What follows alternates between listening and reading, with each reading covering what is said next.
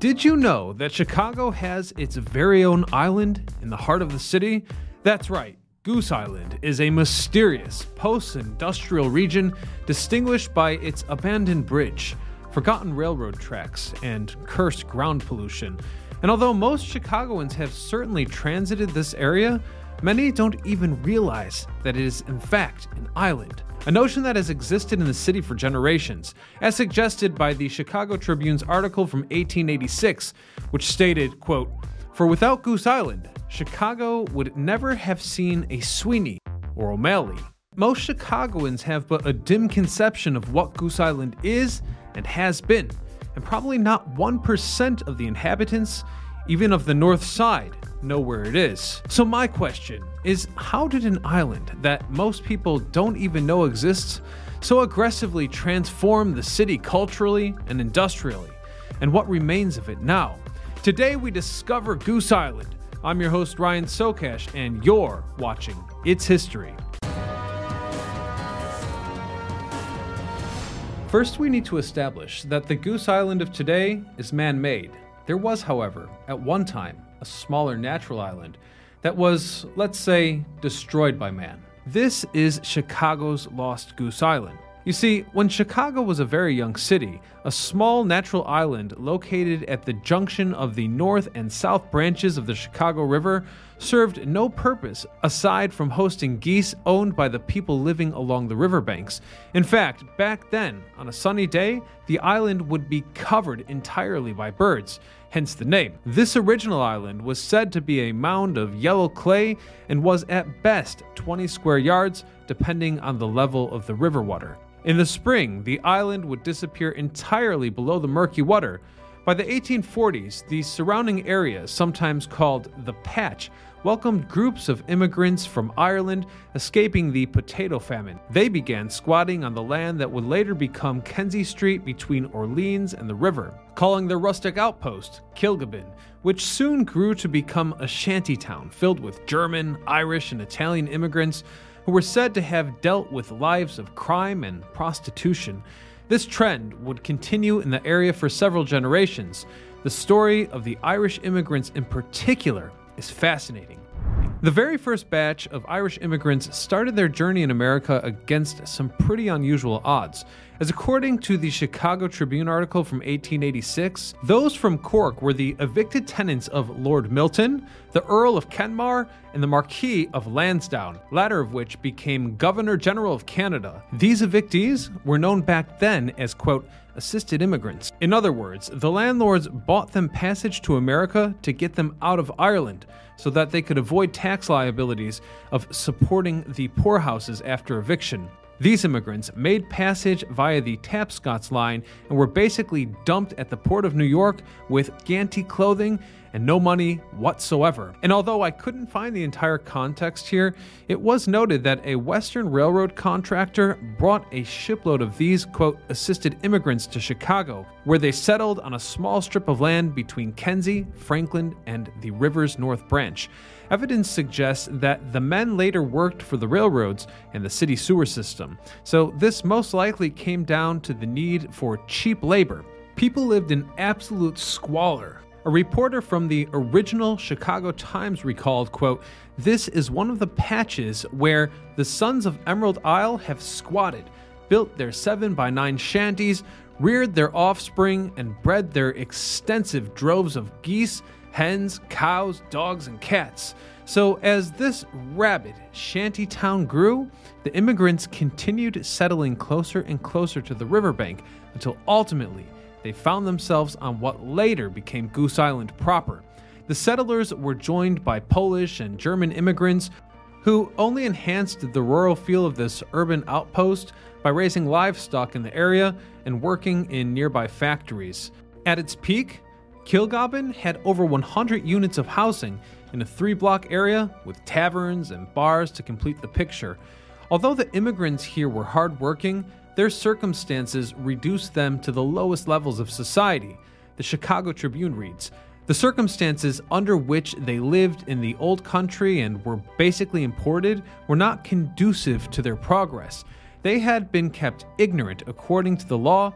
They had been robbed according to the law. They had been dropped from their native land according to the law. So they naturally had little respect for the law, and Kilgobbin afterwards, known as Goose Island, was often the scene of lawless episodes. Other social issues were also manifesting as railroads began running lines directly through sections of this squat land, resulting in frequent accidents.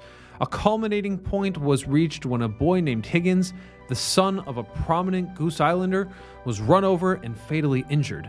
Despite turbulence with the people, some who were already American voters, the city sided with the railroads, and Mayor Long John decided to, quote, clean out the squatters, pushing them and their geese just north of the Halstead Street Bridge, where the river forms an arc of a circle with the convex side towards the southwest.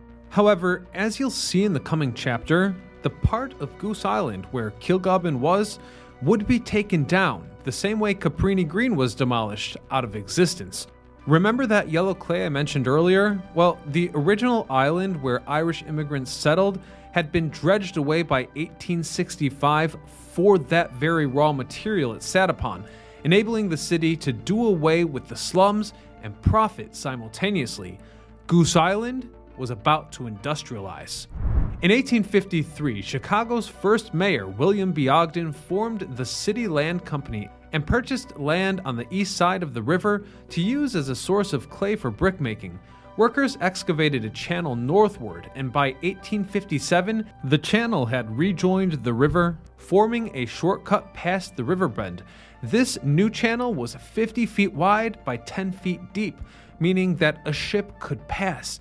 And so it was. The North Branch Canal, or Ogden's Channel, was formed, and now a much more substantial version of Goose Island was born. Unlike the original and much smaller island where birds lived, the city now had a unique 160-acre area with a length of 1.5 miles and a width of about a half mile. At the time, locals nicknamed it Ogden's Island, which for many years stuck in the minds of Chicagoans in the same way that we think of Willis Tower as the Sears Tower. Actually, by 1891, some of the city's aldermen went as far as proposing the name be made official. Forming an island in the heart of a growing town presented exciting opportunities and challenges. Still, the area would ultimately become a mecca of logistics, meaning that Goose Island would play a critical role in the trajectory of Chicago. As soon as the new canal was formed, an even more fabulous version of Goose Island was created.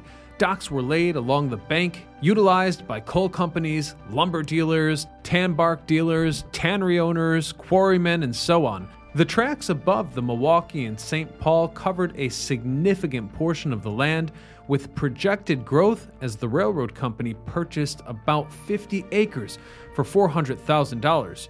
Grain elevators were set up and plans were made for additional warehouses. In fact, in the late 19th century, these facilities were described as world-class, but along with them, the island's original inhabitants inevitably disappeared. But it should be noted that they also benefited from all the new opportunities. You see, about 300 so-called Chicago Islanders held out, though they were Irish families with a business interest in the area or political influence.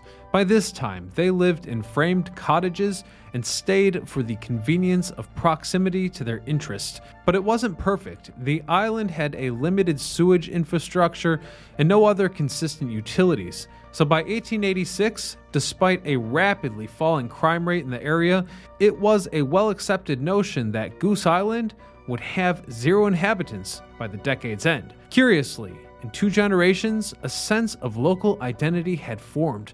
Irishmen who arrived in rags but later made their way into business success saw themselves as islanders and referred to themselves as such.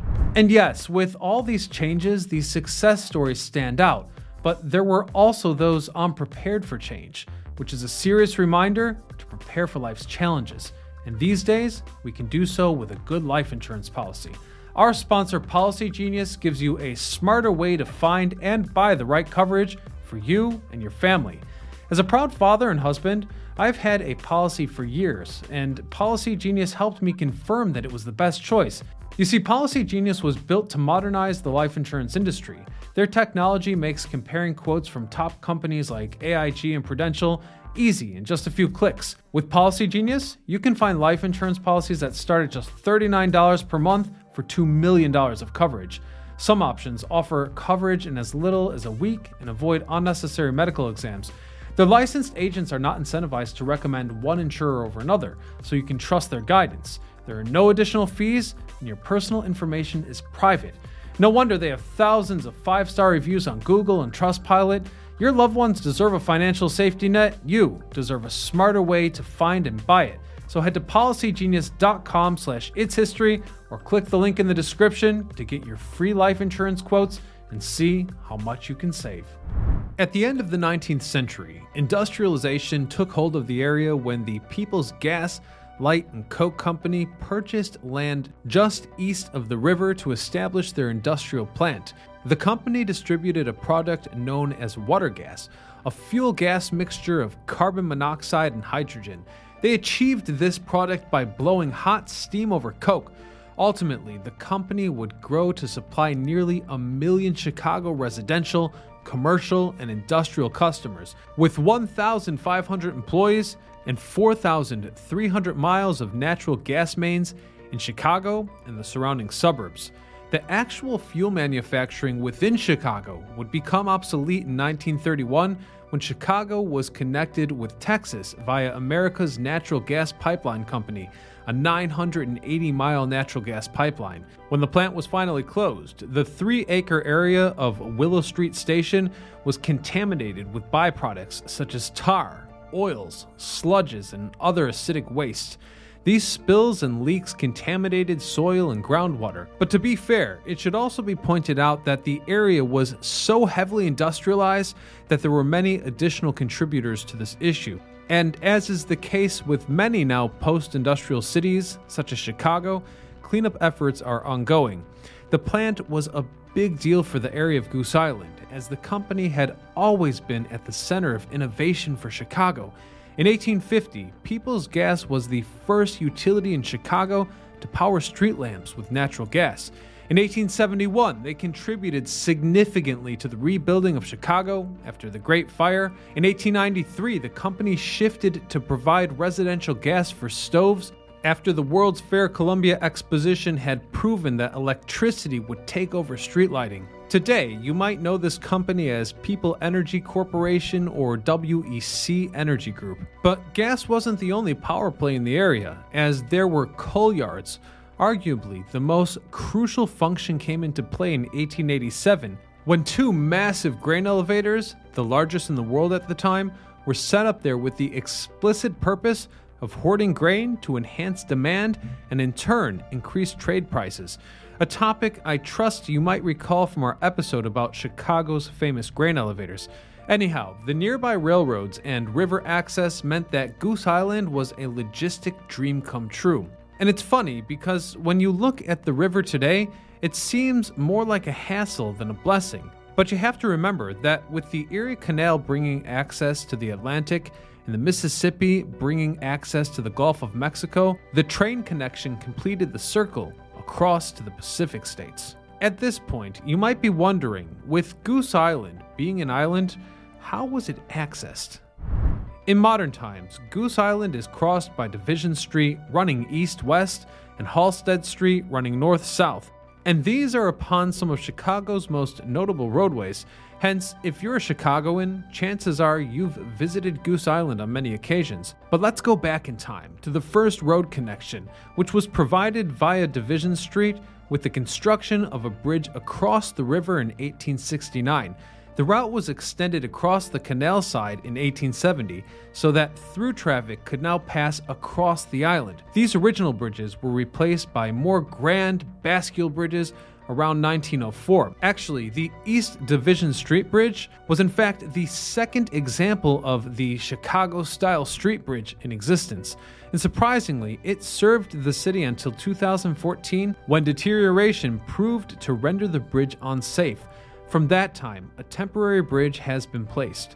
Google Earth provides a view of the new bridge from the perspective of the river, and I must admit, I kinda miss the gritty, old Chicago-style bridge. This new bridge really feels like a perversion. Now let's take a look at the Halsted Street Bridge, which was installed as far back as 1866 as a swing bridge, but was then replaced by a Scherzer rolling lift bridge in 1897. That bridge served for 58 years, and the existing bridge was completed in 1857. One interesting fact is that this bridge had a temporary control station as the operator houses underwent their final touches. The bridge serving the canal end of the island wouldn't be built until 1874, and unfortunately, the modern version does not open or move. I should also point out that previously 2 additional access points existed and have since been removed. One from 1891, an experimental bridge on the canal side linking Weed Street, apparently was Chicago's first attempt at replacing the problematic swing bridges. The Weed Street Bridge was a wooden folding lift bridge, also known as a jackknife bridge, designed by William Harmon. The bridge was so difficult to operate that it was ultimately closed to traffic by 1899 and removed in 1905. The city temporarily used a pontoon swing bridge until that was also removed in 1910. Today, nothing remains of the various bridges from that connection point. Now, although not an access point, Ogden Avenue once passed over the island on a viaduct.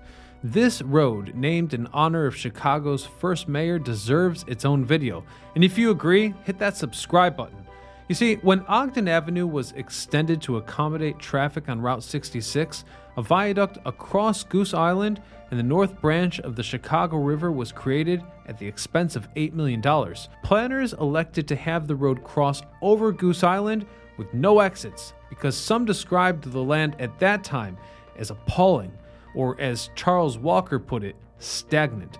And of course, there was a repulsive smell to go along with the unsightly terrain. The York Dispatch reported on December the 10th, 1932, Chicagoans whizzed over the new Ogden Avenue thoroughfare today and saw for the first time a part of their city many of them often had read and heard about but never visited, Goose Island. At 1 mile in length, the roadway crossed the so-called sluggish backwaters of the Chicago River, and it was for a good cause. This new connection enhanced local prosperity by directly connecting suburban communities like Naperville, Plainfield, and Joliet to the lakefront. So, where is this viaduct now? According to Forgotten Chicago, Ogden Avenue's portion that once ran over and east of Goose Island was gradually closed off between the late 1960s and 1990s. This was because Ogden Avenue was underused thanks to the introduction of Chicago's 3 significant expressways. So the street was closed to traffic between North Avenue to Armitage in 1967. Then, another block was removed in 1983 from North Avenue to Blackhawk Street.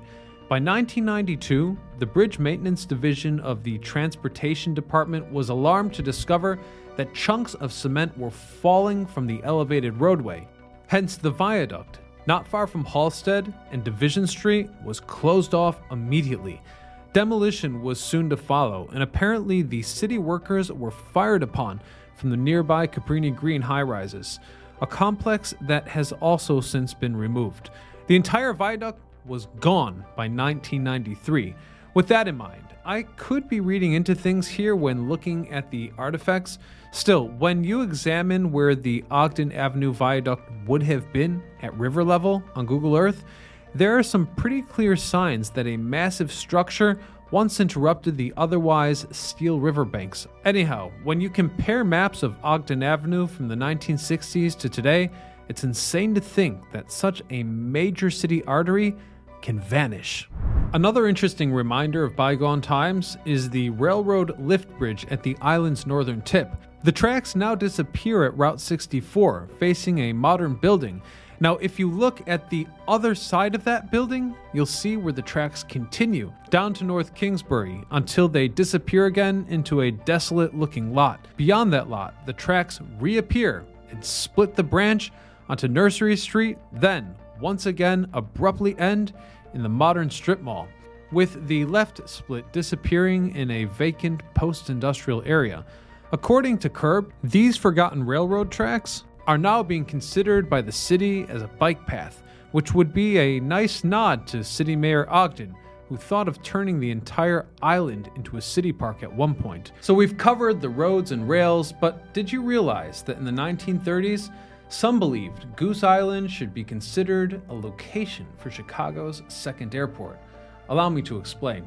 In 1927, Midway International Airport was established and served Chicagoans well, but the distance to downtown proved to be an annoyance. For that reason, many ideas were proposed, such as a second airport at the lakefront or an airport on Goose Island. One piece in the Chicago Tribune from October the 12th, 1934, laid out that concept best, reading, quote, "A great deal has been said about the case of the present municipal airport in connection with a project for a new airport on the lakefront. A location that would be ideal has never been considered. Goose Island, in the north branch of the Chicago River, stretching from near Chicago Avenue north to North Avenue.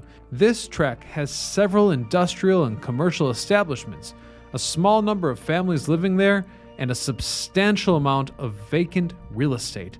The article continues that real estate values in that section were low because of the nature of the surroundings discouraged speculative buying and selling.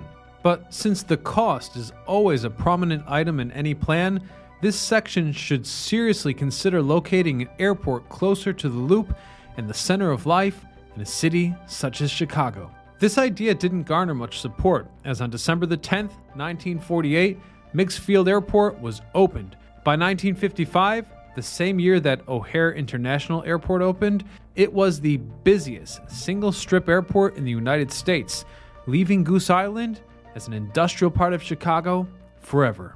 In the modern day, Goose Island is most famous for the brewery that has embraced its namesake, and perhaps that's a positive thing. After all, its grain silos are gone, rail tracks are abandoned, and bridges connecting it are no longer glorious. So perhaps its legacy as an internationally sought-after brand will keep it alive.